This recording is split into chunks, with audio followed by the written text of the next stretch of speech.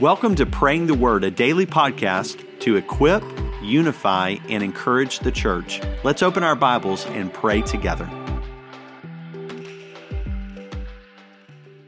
Today's passage is Psalm 106, 14 through 19. Again, 106 is a psalm of remembrance, but in this case, the psalmist is remembering the failures of God's people. The remembrances serve as a warning. Listen to the word of the Lord. They were seized with cravings in the wilderness and tested God in the desert.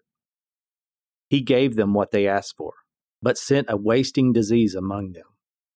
In the camp, they were envious of Moses and of Aaron, the Lord's Holy One. The earth opened up and swallowed Dathan. It covered the assembly of Abram. Fire blazed through their assembly. Flames consumed the wicked. At Horeb they made a calf and worshipped the cast metal image. Lord God, how easy is it for us to have a judgmental attitude toward the people of Israel? We often think if we had stood on the banks of the Red Sea and seen all that they saw, that we would have acted differently in the wilderness. God, we know that it's the sinful cravings of our own hearts and of the hearts of the people of Israel. The psalmist reminds us that the sinful cravings of our hearts, our jealousy for others, and our proclivity to create idols, it's the same thing that led the people astray. You have given us a sobering statement in your word. It says that you gave them over to what they asked for.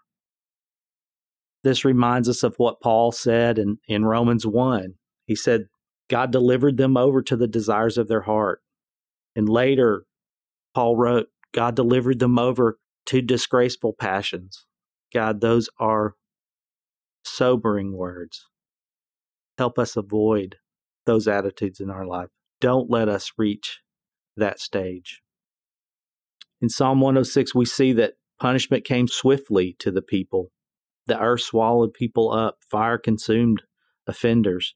Yet still, they made a calf to worship.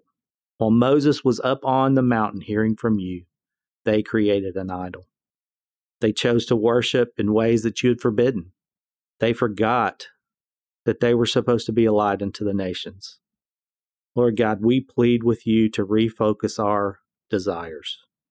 Set our cravings on you and you alone. Help us to see the idols in our lives. Our idols are rarely made from stone or wood or metal, unless it's things like cars or homes or businesses. More often, our idols are relationships, power, influence, wealth, or even experiences.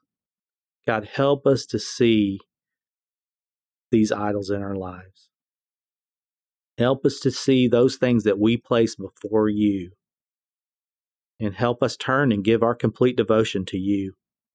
And God, accept our devotion as an act of worship. Accept our lives lived for you as an act of worship. God, guard our hearts from the desires that seek to derail our relationship with you. We love you. We praise you. We thank you for Jesus. We thank you that he has given us the power to turn from those cravings and to follow you. God, thank you for your salvation. In Jesus' name I pray. Amen.